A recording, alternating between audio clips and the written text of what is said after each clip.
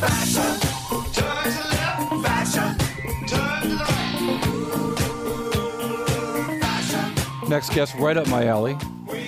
Chong Quiroga joins us right now. She's the founder, designer, and CEO of a company called Faburiq, based right here in Boston. She joined us here. It's the reason you look posh. Is that the reason? Yes.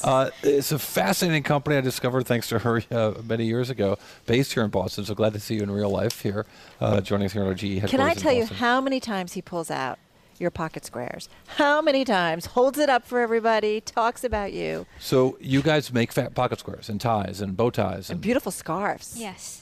Yes, we do. But the fabric is what makes it, among the things that make it so special. Talk to me about that.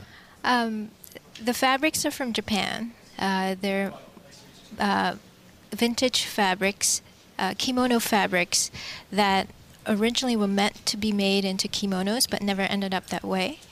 And the fabrics are kept in their original bolts and in great condition. And what we do is we bring them back and make them into different accessories right here in Massachusetts. And you're resourceful. Like you use every piece of fabric, right? Yes. Nothing goes, or you try not to waste anything. Yeah, we try not to waste it because they're all vintage and limited edition. And the artistry that goes into kimono fabric is really unique. I met you in San Francisco for some correspondence, and with a friend of mine, I learned about, when we were at Wingtip, learning about just how amazing kimono fabric is in itself. The threads are dyed in a particular way, right?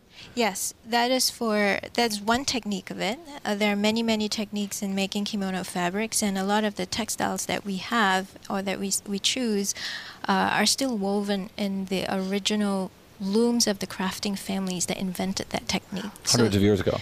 Yes.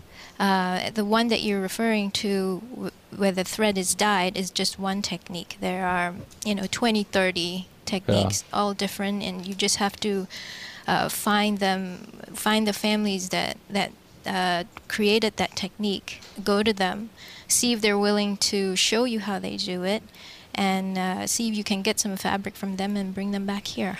Talk to me a little bit, too, about your manufacturing process, because you're doing it here. Yes.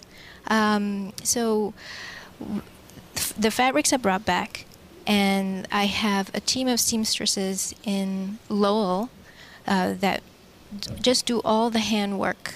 90% to almost 100% of the work that goes into each accessory is hand sewn. The fabrics are too delicate to be put under a machine. Right. So, when I first came back with the fabrics, I couldn't find skilled work to work on those fabrics. It was a process. It was a journey. And ironically, I found my way to Lowell, where the original textile mills in this country all began. Right. And the new immigrants that have started, the new immigrant community that was there today replaced the old immigrant community. But they have the skill. They have the skill now. They lost the skill for 30 to 40 years, and then now the new immigrant community there have those skills. And they're all actually Cambodian. The majority of my workforce is Cambodian. Yeah. And I asked them where did they find how did they learn the skill work, and they all learned it back home, where they make traditional clothing which requires a lot of embroidery. Right.